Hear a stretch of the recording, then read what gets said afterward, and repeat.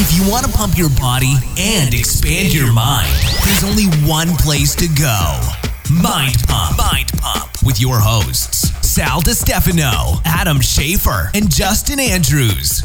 You just found the world's #1 fitness, health, and entertainment podcast. This is Mind Pump. Right in today's episode, we talk about the best peptides for fat loss with Dr. Seeds. He's one of the experts, one of the best experts in the world on the effects of peptides. This is a very cool segment of medicine. Peptides are not drugs, but they have effects on the body like drugs, but also a lot less of the negatives. Very interesting episode. We learned a lot. It's really cool. So we talked about peptides that help with fat loss, boost growth hormone. It's a fun episode. By the way, if you want to learn if peptides are right for you, first off, you got to work with a doctor. You should work with a doctor. So go to mphormones.com, talk to the experts there to see if peptides, like the ones we talk about in today's episode, are right for you. Now, this episode is brought to you by a sponsor. The sponsor is Dr. Stephen Cabral's company, Equilife. Equilife has great supplements, and right now, if you go to stephencabral.com, so that's stephencabral.com/free bottle, Mind Pump listeners will get a free bottle of their best-selling liquid vitamin D3. If you're low in vitamin D3, you could have depression, low motivation, low sex drive, low testosterone, not build as much muscle, weak bones. So try the supplement out. And again, it's free if you go to that link, stephencabral.com/free bottle. Also, brand new MAPS program. It's the 10-year anniversary of MAPS Anabolic. So we created a brand new program called MAPS Anabolic Advanced. It is a completely different program than MAPS Anabolic. It utilizes different principles. It's different programming, but it is also designed to maximize muscle growth, maximize strength, and speed up the metabolism. And because it's launch time, it's on sale. So it's going to retail for $157, but right now, if you sign up before February 26th, you'll get it for only $97, plus we'll throw in 2 free ebooks. You'll get Advanced Training Techniques ebook, and you'll get the Carb Cycling Diet ebook. If you're interested in getting the brand new MAPS program, plus the 2 free ebooks, go to anabolicadvanced.com and use the coupon code AA60. All right, here comes the show. Dr. C, welcome to the show. Thank you for having me. No problem. So if you don't mind introducing yourself a little bit to the audience and just kind of letting people know your background a little bit before we get into the topic, which are peptides. Sure. Well, I guess first and foremost, I like to say I'm an awesome father. Got 3 boys that I raised that, it's all about raising your kids and then hanging out with them the rest of your life. And I think I've done a good job with that. And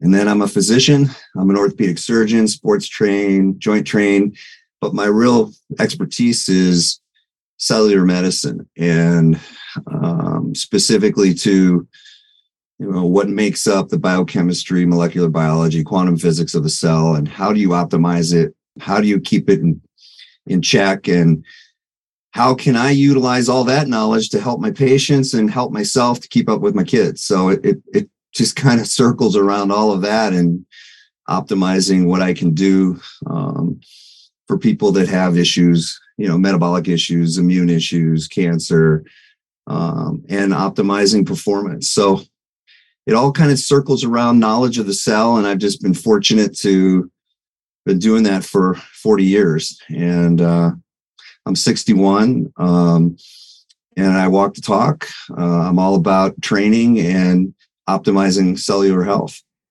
Excellent. Okay. So talk to us a little bit about peptides. I'd say over the last, probably came on our radar over the last 10 years, but really over the last 5 years, we've heard a lot about peptides and their benefits and how they're being used.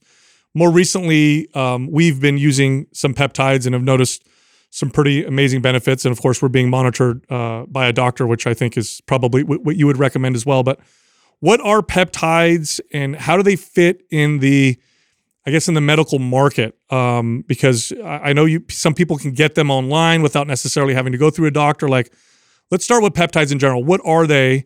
And then let's get into, how they're available and what they do. Sure. So peptides are basically amino acids that are combined from it's a combination of amino acids that are either connected in straight lines, helixes, circles, whatever you want to call, the amino acid sequence. It's basically a signaling agent that is, in this context of what we're referring to and how this all started, is the context of these are signaling agents that the body's familiar with. It's how cells communicate. It's how communication between organs. It's basically the understanding of how cells talk to each other to optimize or adapt to the environment. And so peptides really, I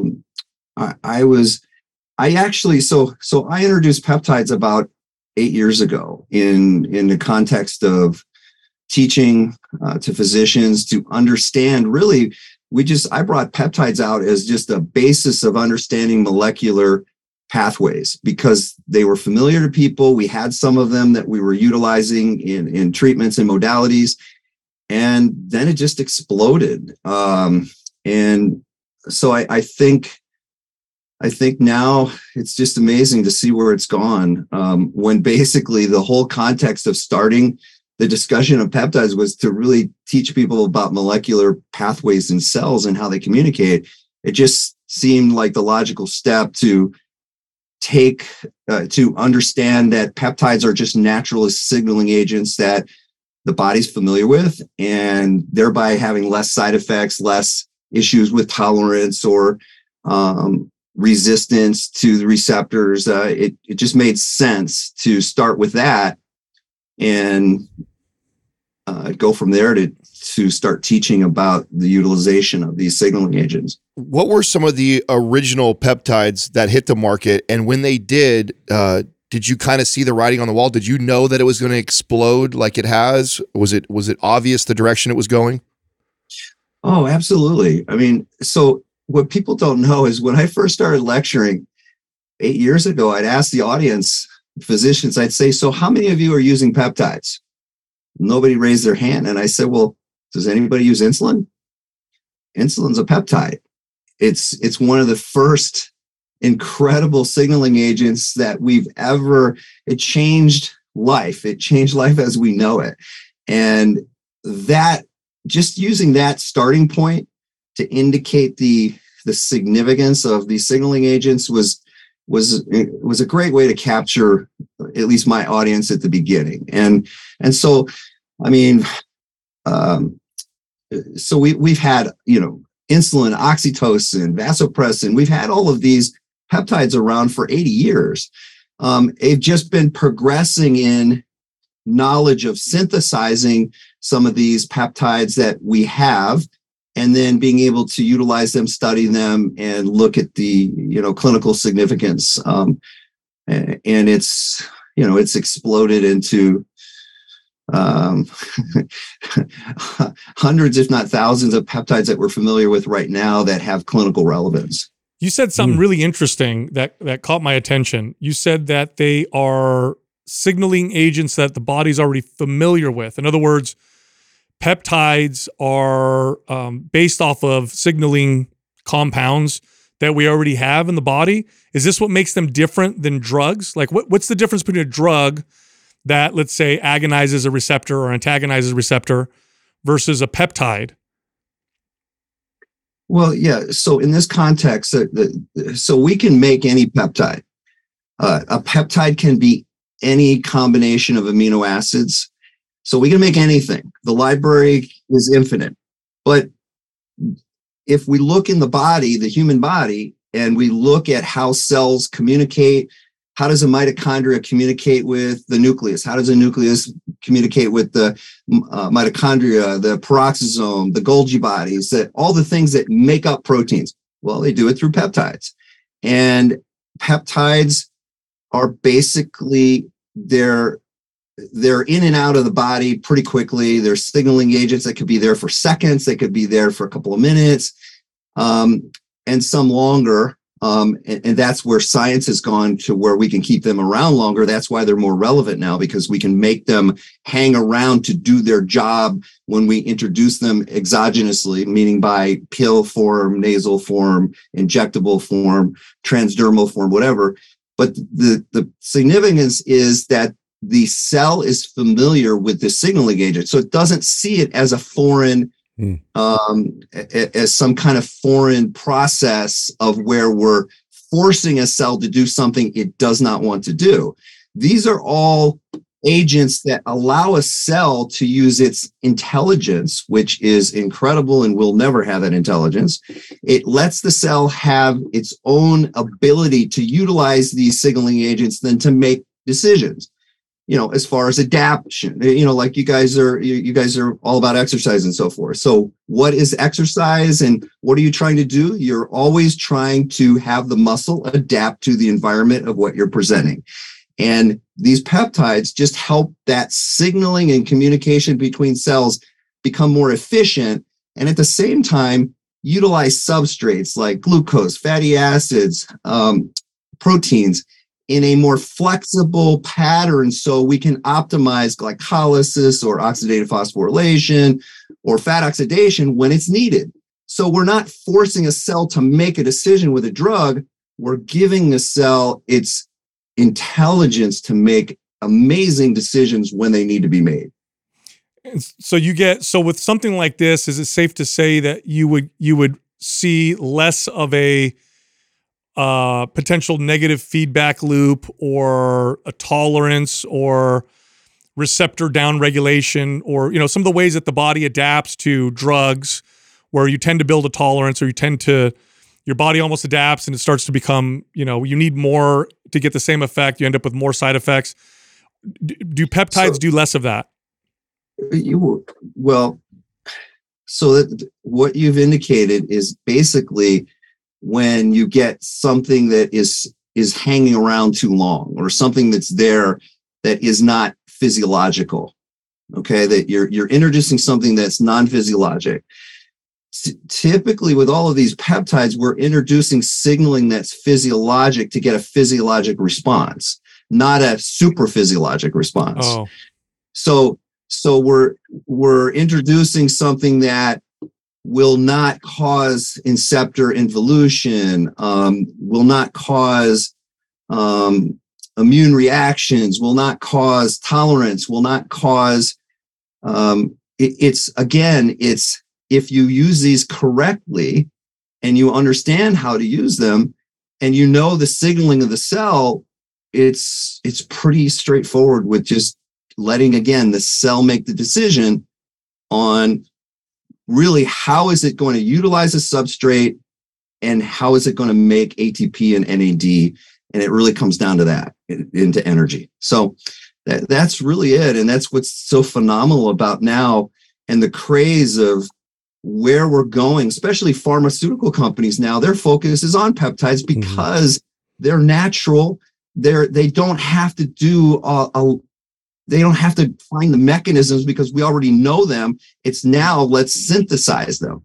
That's where this is going. So this is why it's exploding, and less money has to be spent, less research, and then less side effects. Side effects is the big deal with this because, again, body familiar with signaling.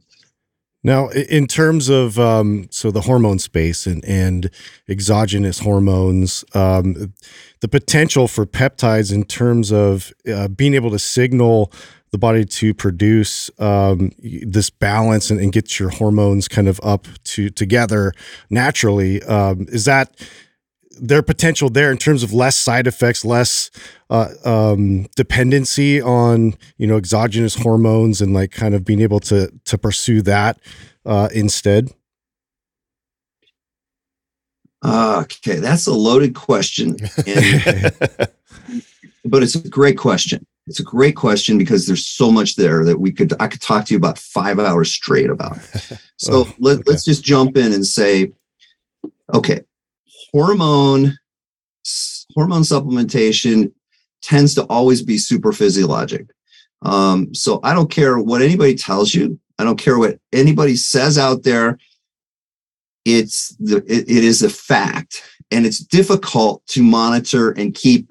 If you are supplementing with some type of androgen or hormone, it's very hard to number one, to keep it in a physiologic range for the most part, because the patient or the person always wants more, right? Especially in muscle building and so forth.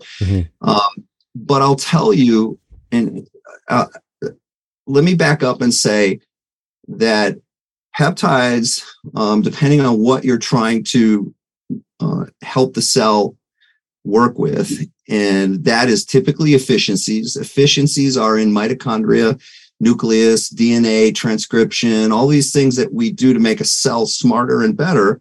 Well, that leads to improved testosterone production, improved growth hormone production, improved IGF-1 production, all the things that are important in particular in what you're potentially interested in muscle building and recovery and restoration of function after training. It comes down to really efficiencies of the cell. So I can see people that have come in and say, hey, doc, I've got low T. I mean, I hear that all the time. And they could be their mid 30s, they could be 40s, 50s, but there's so many things that can be leading to that low testosterone that may not even low testosterone may not be an indicator that they're having these problems with fatigue and recovery and all the things that go along with that open-ended subject. That's tremendous, right? That's huge. What I'm trying to say is you got to look at this from a really broad perspective of, look, you can take numbers. If you're dealing with a number, then you're done. You're not going to get anywhere making yourself more efficient or making, improving the efficiencies of the cell. It's all based on multiple pathways of working to get to a place. That has to do with improving acid-base metabolism of the cell, has to do with improving the microbiome of the body, has to do with the circadian rhythms of your sleep. I mean, there's so many of these factors, I'm sure you guys are all aware of it, that come into play with recovery and restoration of function. They have everything to do with the diurnal patterns of testosterone production, estrogen, progesterone, prolactin. I mean, all of these things, and the master hormone, growth hormone. And that tends to be, if we're on the peptide side of things, that tends to be one of the areas that we really focus on first, because of so much of the knowledge of what happens to endogenous growth hormone production. Endogenous meaning the anterior pituitary producing your growth hormone. And it cycles it anywhere from 3 to 9 times a day. Its interval pulses are 3 hours apart. It's all about how can I influence that master hormone potentially in being an influencer on other things like downstream IGF-1, on testosterone production, on other hormones. And that has to do with age. It has to do with environmental factors. It has to do with stress, all kinds of things. So those are approaches that can be taken, and more specifically in elderly individuals. When you reach the 40, 50 years of age, I mean, at 50 years of age, you're producing almost less than half of the growth hormone you did in your 25 to 30 range. That's a significant amount of growth hormone, where the anterior pituitary is absolutely able to mechanically produce growth hormone into your hundreds. And it's all about understanding what happens during life to influence that production. So if you can keep physiologic production of some of these hormones that peptides influence, so we're talking about hormones now, we can talk about enzymes, we can talk about DNA transcription, we can talk about RNA transcription, we can talk about any of these things of what these peptides can do to not manipulate, but influence a cell and how it decides, to produce, like in your testicles, to produce testosterone. I could just keep going. I mean, you can talk about gonadotropin releasing hormones. You can talk about kisspeptin 54, kisspeptin 10. You can talk about a lot of these signaling systems or signaling agents to help you, depending on where is this person at and what do we think is influencing the the possibilities of why they're, in your case, why are they not recovering well? Why are they fatigued? Why are they tired? Why are they, they're training, they're doing all these things they're supposed to be doing. Why are we not reaching any of these levels? Why are we not getting the fat loss we want to see? So it's really just, again, using the brilliance of molecular pathways to influence those type of things that make a difference in the cell. Let's talk a little bit more about the fat loss side and some of the most common challenges that we see, and what peptides are you seeing are benefiting that person. So you got a client who's stalling their progress. We all know that it could be a whole host of things, right, that could be causing that. But where are you seeing the, introducing of peptides being most beneficial for that avatar, that person who's struggling with fat loss? Yeah, there's one in particular I'm hearing a lot about, semaglutide. I've been reading and hearing a lot about that one. Like, what's going on with these, and how are they working? Okay. Well, let me just back up and let me see if I can set lay the platform to then jump into the GLP-1 receptor agonist you're talking about, semaglutide. So fat loss is all about, it really comes down to, again, to glucose absorption, the utilization of glucose through glycolysis, and through the full oxidative respiration, meaning oxidative phosphorylation Krebs cycle, to make ATP and NAD. What does all that mean? It just means that as we train harder, as we eat poorly, as environmental factors, whatever they may be, stress, so forth, all these things influence the cell, what was called cell redox, and how inflammatory aspects of the cell can then influence the way the cell uses what you put into your body, like fat or proteins or glucose. So what happens is the body loses its flexibility. The cells lose the flexibility to make those decisions of, when do I use this substrate to make energy? And so what happens with fat loss is we tend to lose oxidative phosphorylation, meaning the most efficient way we can make energy is by utilizing fat. That's why, like, ketone esters are the hottest thing in sports, because it's just an immediate NAD, ATP production that bypasses everything. And it's just incredible. That's something else we can talk about at some time. But the fat oxidation is so important in the maintenance of the cell and how it produces NAD and ATP. That's like people who take all these supplements and stuff, they just wipe out cell respiration. Too many people take so many of all this bullshit that just ruins the cell redox state, to where they can't lose fat, they become insulin resistant, they can't make muscle gains, because they think they're doing things to make the cell better, because they're taking an antioxidant, where there's this small window of how that works. And, like always, a little bit of something is good, too much of something that's good is bad.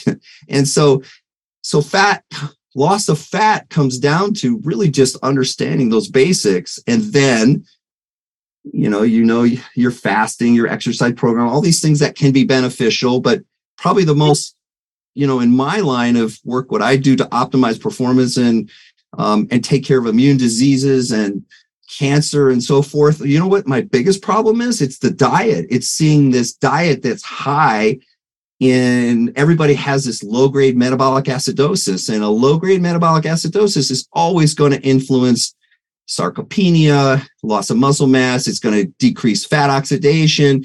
So those are some of the basic things that you have to work on first. And then if we get into the peptides, then it's about optimizing fat oxidation. And so how can we do that in a controlled fashion? Well, as I talked about before, endogenous growth hormone is one of those things that we have a lot of data on and know how we lose it.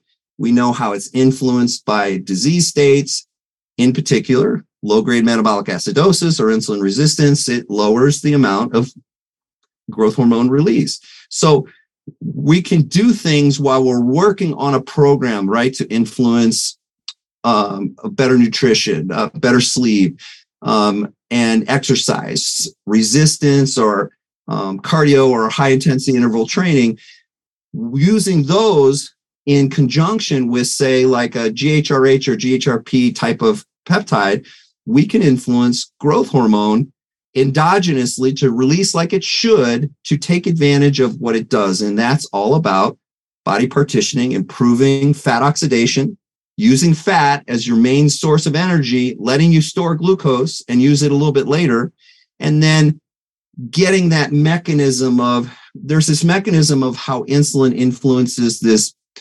PIPK, AKT, mTOR pathway of building muscle or building protein, making protein and so forth. So this has an influence. If you're improving efficiencies of the cell, you're going to influence mTOR. You're going to influence that process of protein synthesis. So at the same time you're losing fat, you want to improve protein synthesis, because on that side of it, the more muscle mass you have, or the more efficient the muscle mass you have, theoretically, and it depends on the type of exercise, you're improving mitochondrial capacity, function, optimization. So you're going to utilize energy even better, right? And so you're going to consume, that cell's going to want to consume more energy. So all of a sudden you've got this reserve of muscle, you've lost fat, and you've improved efficiencies of muscle to where you're thriving now on that fat oxidation. And so that's the beginning of, trying to help people in losing, 5 to 15 pounds of, and body partitioning basically of fat to muscle. And then you can get into, so then it's gone into, you bring up the GLP-1 receptor agonist like semaglutide. So I started lecturing on that about 6 years ago on these GLP-1s. And GLP-1s at the time were introduced. We studied these as neurocognitive type of peptides that were involved in, we were looking at them in Parkinson's and Alzheimer's and all of these ways we could improve executive function, cognition, neuroplasticity. And what we found out is that people were losing weight.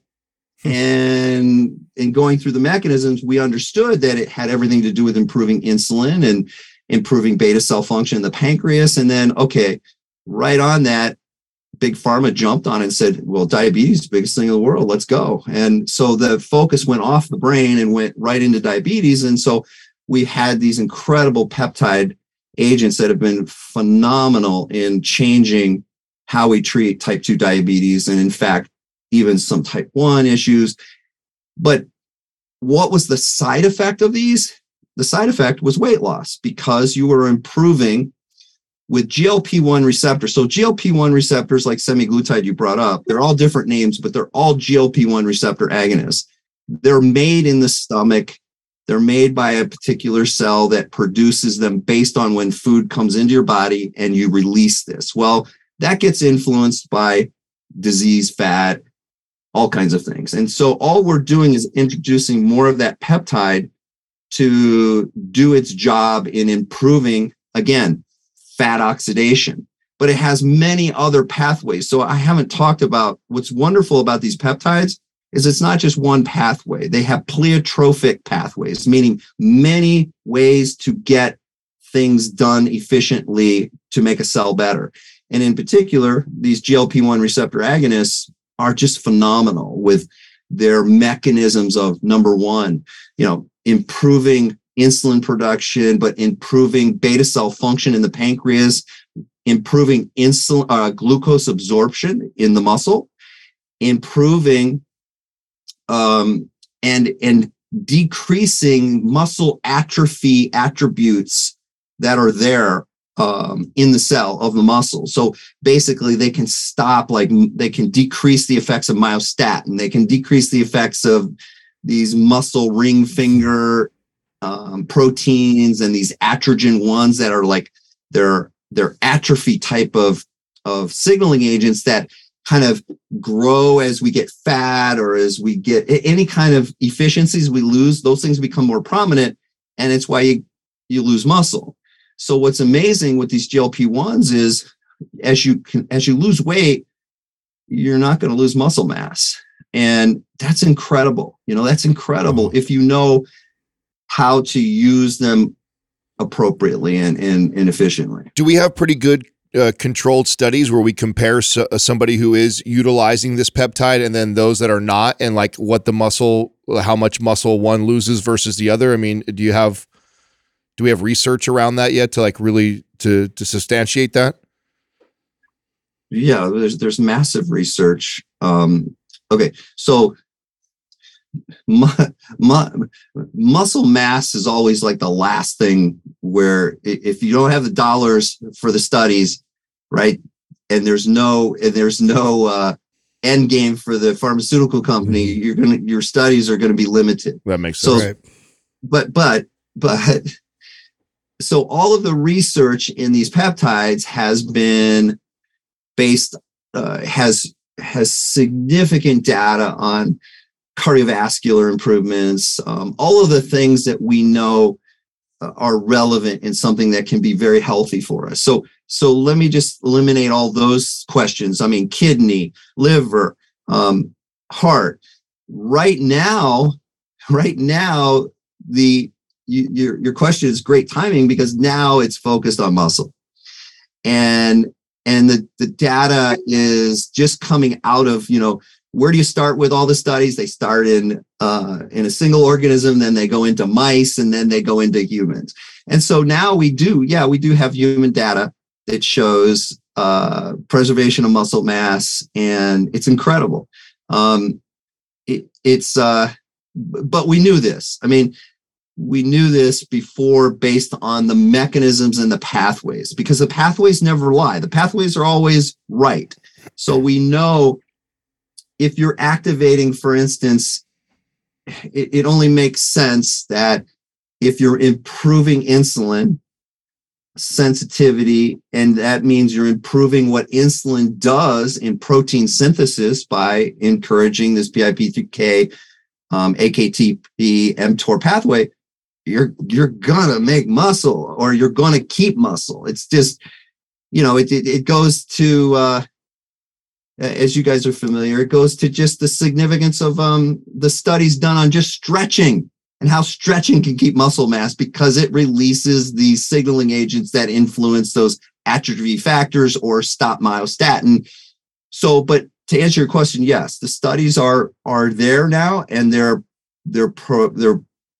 progressing because of the importance of having a peptide that has such a significance in improving efficiency, but maintaining, the biggest problem we have, and as you guys probably are really familiar with in what you do, is as people are getting older, they want to, the best thing you can do is maintain muscle mass. Mm-hmm. And because loss of muscle mass leads to disease, it leads to loss of bone, it leads to everything. And if we can improve that, we can save billions and billions of dollars in healthcare. And so it's getting there, and it's getting better. And we've just got more amazing data now to integrate now that last phase of muscle, and they've gone back to the brain now. So the research is going more now again on, Alzheimer's and Parkinson's and early cognitive dysfunction, issues like that. Interesting, because what's blowing my mind right now is one of the biggest challenges with weight loss is the metabolic adaptation that tends to happen, right? So if you look at studies on cutting calories and increasing activity, and less strength training is involved, you tend to see muscle loss along with weight loss, because the theory is that the body's trying to match energy intake, right? So what you're saying is through these GLP-1 agonist peptides, it's helping the fat loss process, but also maintaining your metabolism. In other words, it's keeping the muscle, helping your body burn body fat just by improving its energy utilization, this is remarkable. I've never heard it explained that way. And, as a trainer, I trained people for 2 decades. one of the most challenging things, and this was it, like if I could get a person to lose body fat and either build muscle or keep muscle, like I was winning. Like that was it right there. So something like this sounds like a total breakthrough. Is that how it's being received right now? Is this, because I'm reading about it like crazy, in particular the one that I mentioned, semaglutide. Is it making waves like I would predict, or like I would think? Well, I guess it depends on what you're asking. I mean, let me break down what you just said really quickly, and just to say that, remember, with all of these weight loss type of diets, the most important thing you can do, that you have to do, is you've got to maintain protein intake. Yes. I mean, if you're not going to maintain protein intake, you're not going to make muscle, or it's going to be very difficult to maintain, because muscle needs protein. It's not something muscle makes. So you've got to put it in your body. And a lot of these diets lead into acid-base problems and actually low-grade metabolic issues that happen. And what happens with that? Well, the body has to compensate and maintain its pH. The way it does it is by taking amino acids from muscle, degrading it to buffer the slight acid change, basically the pH change. So that's why people lose muscle mass over time that's why diet is so crucial. And I'm a huge proponent of protein, but protein, right? Protein that you get in meat or anything like that is basically an acid. So you have to offset those acids with your fruits and vegetables to make sure that you're aligning that diet appropriately, or you have to take things like sodium bicarb or, like Alka-Seltzer Gold, things like that, to offset that acid-base balance. So a lot of times when you're in these problems with people with weight loss and losing muscle, you have to address these pH issues, or you're not going to go far either. So you change, when you go into these massive, crazy diets, you change metabolism. You're changing things that are not potentially efficient for the patient. So you got to be very careful. You got to maintain diet. You've got to maintain protein, so that they can meet those goals. There's something. So you said, is this a craze? Well, it's turned out to be for fat loss, but it's done. In my opinion, nobody really understands. If you don't understand the mechanisms and why are you using it, and then how to count. So here's something else. This will be great for you guys. So as you focus more on this and you have clients with this that are utilizing it with their docs and so forth, the issue you're going to see with these GLP-1s is, okay, they improve fat loss. They help maximize oxidation of fat, but they also work in the brain by reducing appetite. So you've got to consider this when you're approaching a patient and you're telling them, well, we got to get more protein in you, while we're working on maintaining muscle or even trying to build muscle and lose fat. Because what are you fighting? You're fighting that person doesn't want to eat. That person doesn't want that. So you've got to find, what are those avenues then? How do I increase protein and make it easier for that patient? And, I've always found that the easiest way to do that is not through these, whey and casein shakes, because what do those do? They fill you up. They make you not want to eat afterwards. It's really going to things like egg whites and things that are inexpensive, but you can get massive amount of protein in a small amount of liquid or whatever form. So those are just ideas. I mean, I'm just telling you, there's things that you gotta put together, because you're going to fight that part. You're going to fight that appetite part. And so those people, even though the mechanisms say you can't lose muscle with GLP-1s, well, I'm going to tell you, you can if you're not maintaining your diet appropriately. Excellent. Right? I'm so glad you brought that up, because when I look back at all the clients that I train with fat loss, and to Sal's point, that would lose muscle, that is the greatest challenge. Yeah. One of the number one things I would see with all clients when I would assess their diet the average American just does not get enough protein, and they definitely don't get enough protein to build substantial muscle. And then if you put that same person into a caloric restricted diet, they even eat even less. So you're doing something that suppresses the appetite that is beneficial for fat loss. But then if you're not eating adequate protein, we're still in the same predicament. So what's funny about such a good point. And what's funny about this is somebody who really has trouble with cravings and appetite, who really wants to lose weight, they're listening to this and like, hey, that doesn't sound like a bad side effect. You know, it's going to make me want to eat less. But it's important. I'm so glad you said what you said, because you got to keep that protein intake high to, you know, kind of maximize the muscle preserving effects. Well, and the things you guys are doing by instituting resistance exercises needs to be done, or else they're going to lose muscle. You got to have some exercise. If you're going to do a GLP-1, as I tell all our patients, if you're going to do a GLP-1, you're going to lose muscle unless you do some type of resistance exercise, right, to just help signal to maintain muscle mass. So, but you have to get that protein in the best you can. And so it's a battle, but it can be done. And you can get incredible body partitioning. I mean, incredible. If you know how to use these things appropriately. And it's really, as you guys know, what works for one person doesn't work for the other person the same way. It's why you have to tailor everything you do to your client, to your patient, and in breaking through plateaus and losing weight, right? And getting stronger, all those things. I really appreciate your balanced approach. Let's talk about, you had mentioned these kind of growth hormone releasing peptides or hormones like ipamorelin, there's tesamorelin, there's a CJC 1295 is another one. How do these work, and then what are their effects on the body with fat loss in particular? Okay, so you mentioned, so what we look at these as growth hormone releasing hormone or growth hormone releasing peptide, which meaning GHRHs are like what you refer to as tesamorelin or CJC 1295, which has been bastardized by the pharmacies and everything. CJC 1295 really is not a real. It should be modified 129, but that doesn't matter. Let me focus on a GHRH is something that's produced by the hypothalamus that stimulates the anterior pituitary to start making growth hormone. It's a signal from the hypothalamus that signals the anterior pituitary, but the anterior pituitary does not release growth hormone right away based on that signaling.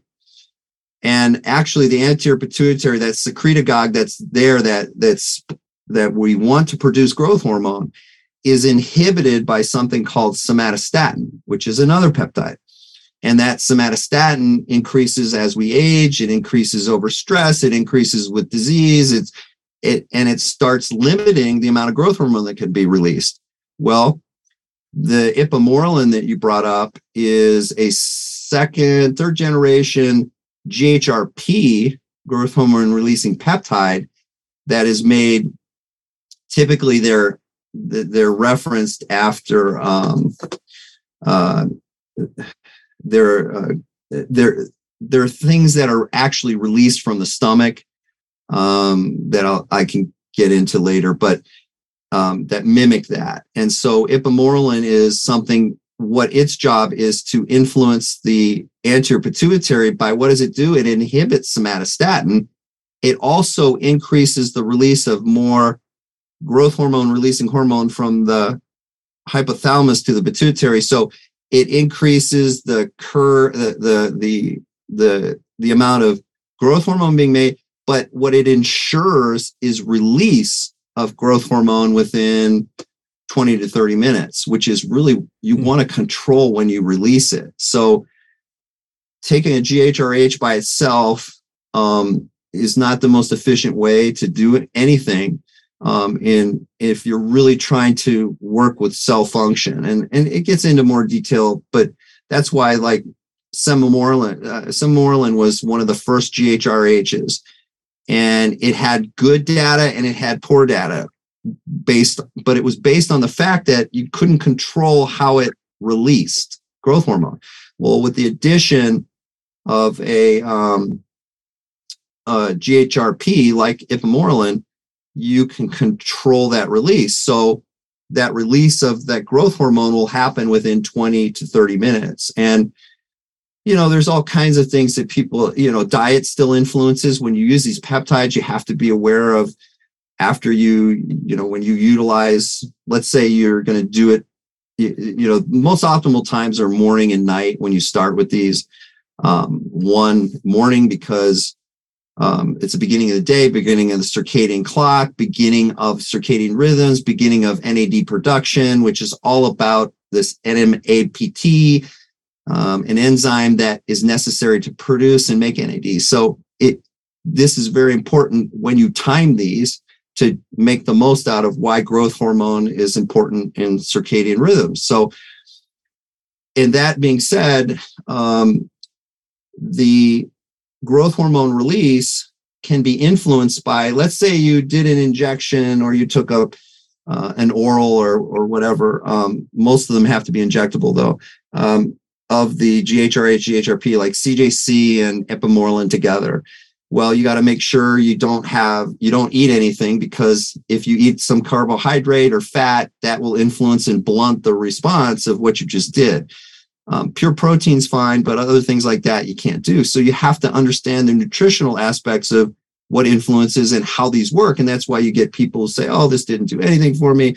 I didn't get anything out of this. It's because they don't understand what they're doing, or they take too much. They go over the saturation dosing of these things. So it just gets, there's a plethora of information you have to be aware of to really use these effectively.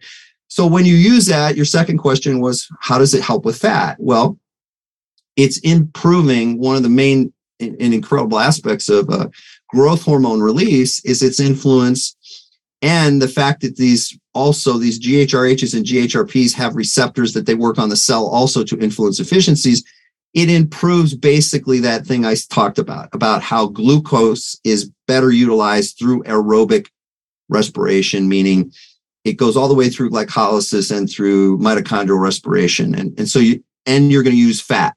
So it influences that. And then, just depending on the type of peptide you use to do that, which there are others, you can be very effective in working on not just improving fat loss, but by you're improving these mechanisms called AMPK. AMPK is all about improving autophagy of a cell, clean the cell up, make things better.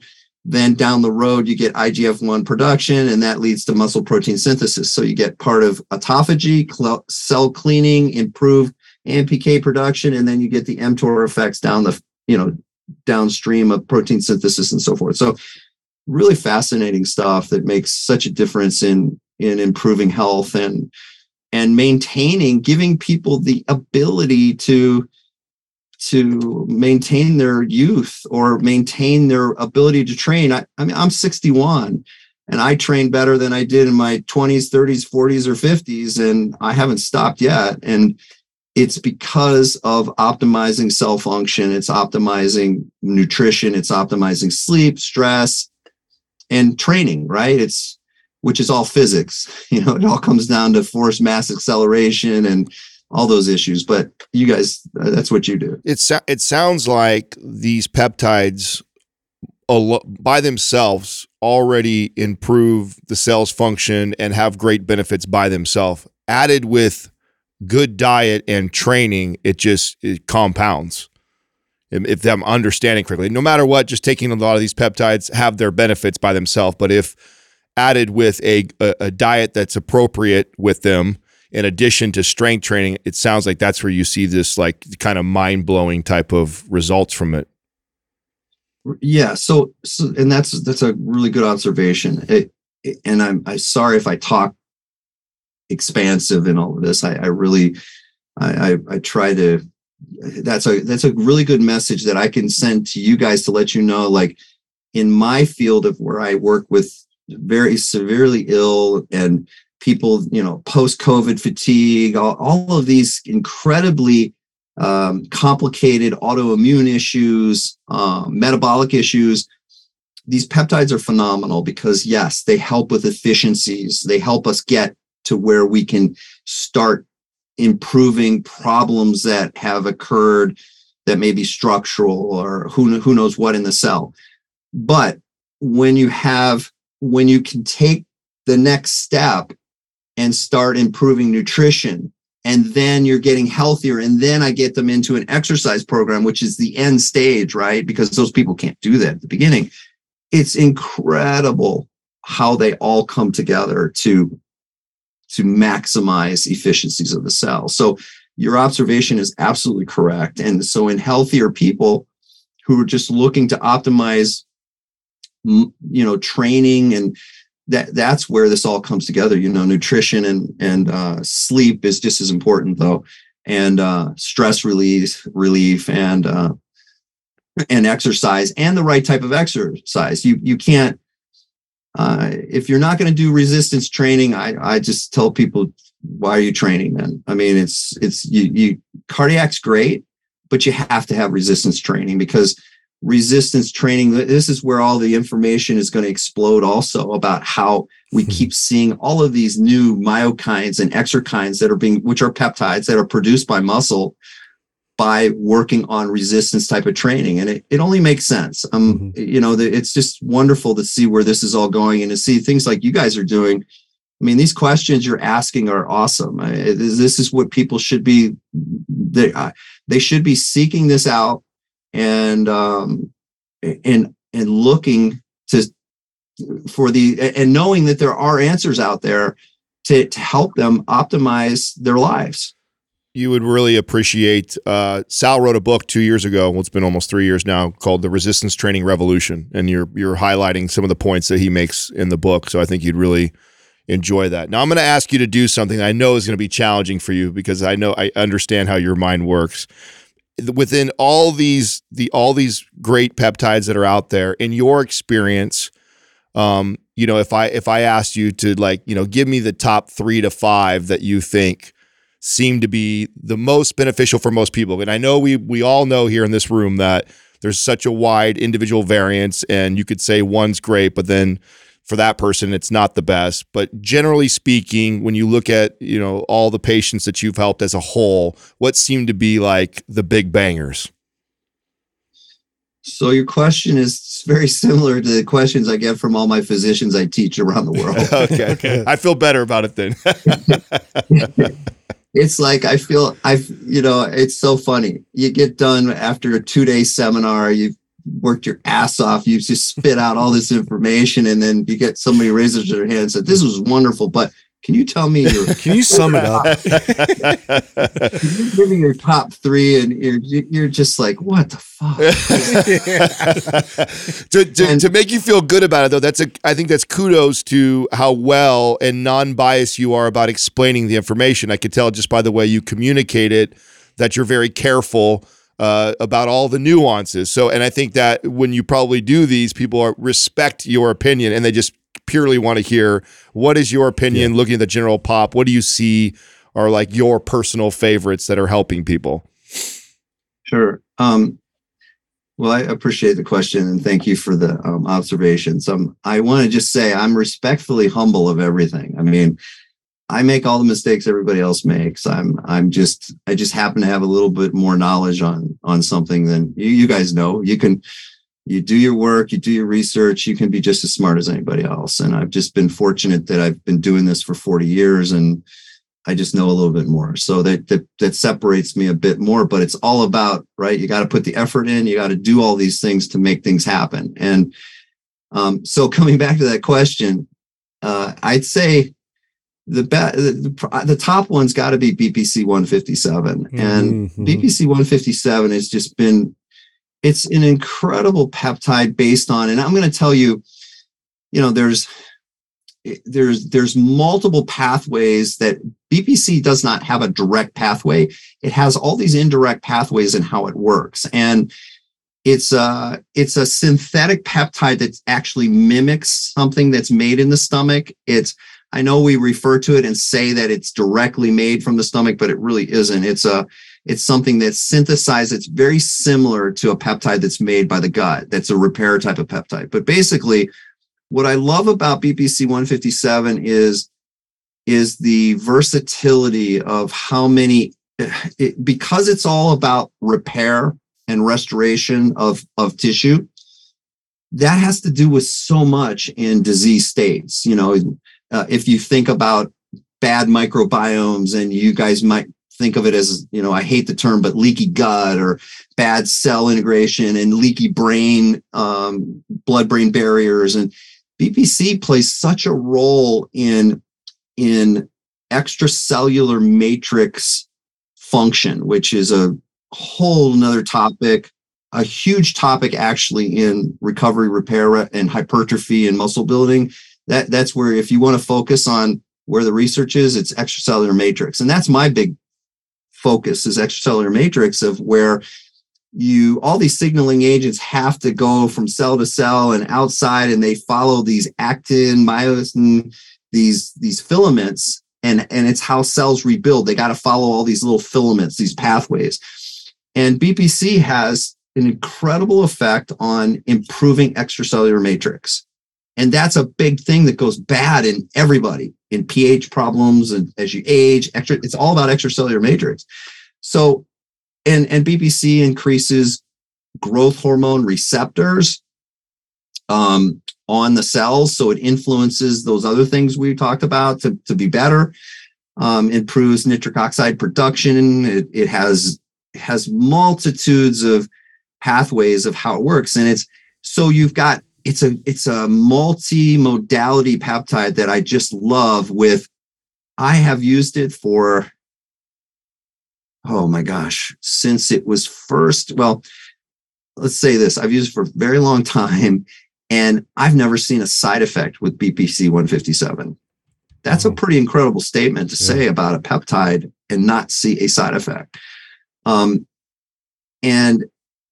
I just think it's got just so much, it's just got so many good things. And the most incredible thing about this peptide, and I've had great discussions with the gentleman who actually synthesized this peptide, and in Croatia, he has the patent on it and developed it. And great, we've shared a lot of science together, but this peptide has basically minimal clinical evidence behind. It's all based on animal studies, and we have very few clinical studies, but we have a few now. We have some that are that are active, but you'd think we'd have a lot more on this peptide and its versatility and how it's used in different disease states. Again, that has to come down to money and where can these companies make their money, and they can't make it with BPC 157 because it's out there.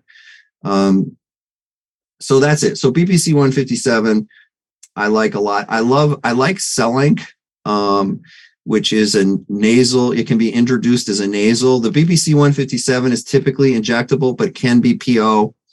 And that's a whole nother discussion about that. But I like CellLink because of its influence on brain-derived neurotrophic factor and how it just works on, it seems to be anxiety is one of the biggest problems that we're seeing a lot of in disease states and in just life. And CellLink has really a nice place in working on efficiencies, not just the body, but specifically in the brain, to improve this brain-derived neurotrophic factor, which has a tremendous influence on cell neuroplasticity in the brain and cognitive executive function, and just dealing with the world basically in a way that's manageable for everyone. So I love that. I love CellLink. I love its immune properties. It's got immune modulation properties, which are tremendous. So I would say that, and then I would say probably the GHRHs and GHRPs they're a platform to build from, because everybody, no matter who you are, from the time you're 30 and then as life progresses, you're producing less alpha ketoglutarate, you're producing less NAD, your mitochondrial function's declining, you're utilizing less fat oxidation, you're increasing glucose tolerance, you're increasing insulin resistance. Is there anything out there that can work on so many levels in influencing the progression of something I've just called aging, which is the number one, it's the number one influencer of any disease, right? The older you get, the more likely you are to have any of these diseases, glaucoma, sarcopenia, diabetes, heart disease, brain disease, anything you want to say. Well, these GHRHs and GHRPs I think are phenomenal in how you can alter that course of life and efficiencies of the cell. And then, and so that's 4. You want 5. I would say 5. I'd have to say probably thymolin. It'd be either thymolin or epitalon. Thymolin is just an incredible immune modulator, and what is weight training? What is adaptation? What is it all about with muscle rebuilding and regeneration? It's all about the immune system. If the immune system's not functioning, if that macrophage isn't there, as there's muscle regeneration or muscle hypertrophy, and there are phase changes in the macrophage that have to occur, and in the fibrocyte, and in the satellite cell above the sarcolemma, if you don't have these things functioning right, I don't care. You're not rebuilding shit. And again, it all comes down to efficiencies of how those cells work. And these GLP-1s and these thymolins and how they help with immune, keeping an immune cell in the proper phase when it needs to be. Remember what I said, how a cell is naturally intelligent. It just wants the signaling agents to help it make the decision when it needs to. Perfect example. People talk about, well, we got an immune boost. Well, that's total bullshit. You can't, you boost the immune system and you're going to screw up your immune system. It's about immune modulation. It's about keeping it in sync, right? And that's thymolin allows through many different pathways that activation of these immune cells to communicate appropriately. So I'd say thymolin is probably, that would be what? How many did I give you so far? That's 5. That's 5 right there. You did it. You did it. Dr. Seeds, really appreciate your balanced approach and how you communicate. And this really reminds me of why it's so important that people go through a doctor when they're using peptides. Because I know you can go online, you can find peptides through kind of some gray market or, kind of area. But I mean, these have real effects on the body. And, I just want to stress, you definitely want to work with a doctor who knows what they're doing when you're using these substances. And I'm sure you would agree. Whoa, my gosh. Yeah. It's anything online is total bullshit. I mean, you have no idea. They haven't been third-party tested. You don't know, have they been tested for infection? Have they followed all the standards of why you spend this money for something? Absolutely not. And I've had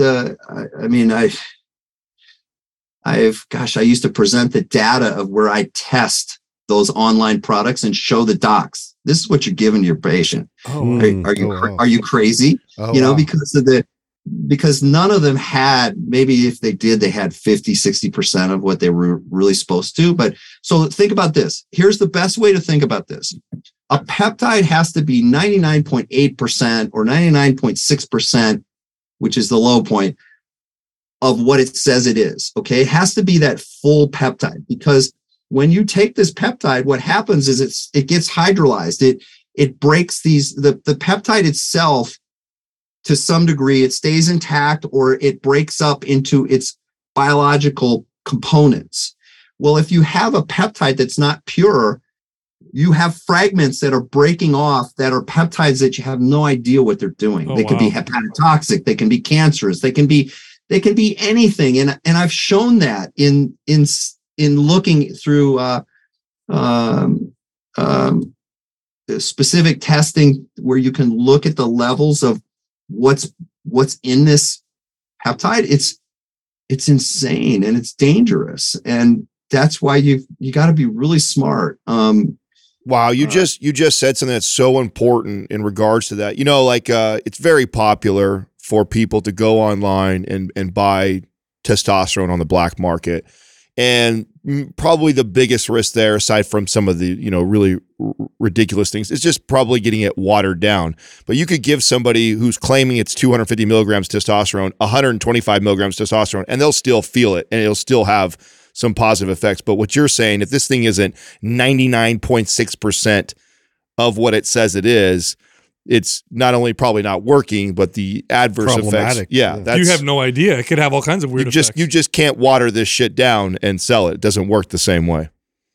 Well, here it's kind of like what you said, but here's the bigger problem is having 50% of that peptide in there and works, and the people feel it and they say, oh, it's working, but it's that other 50% that's doing.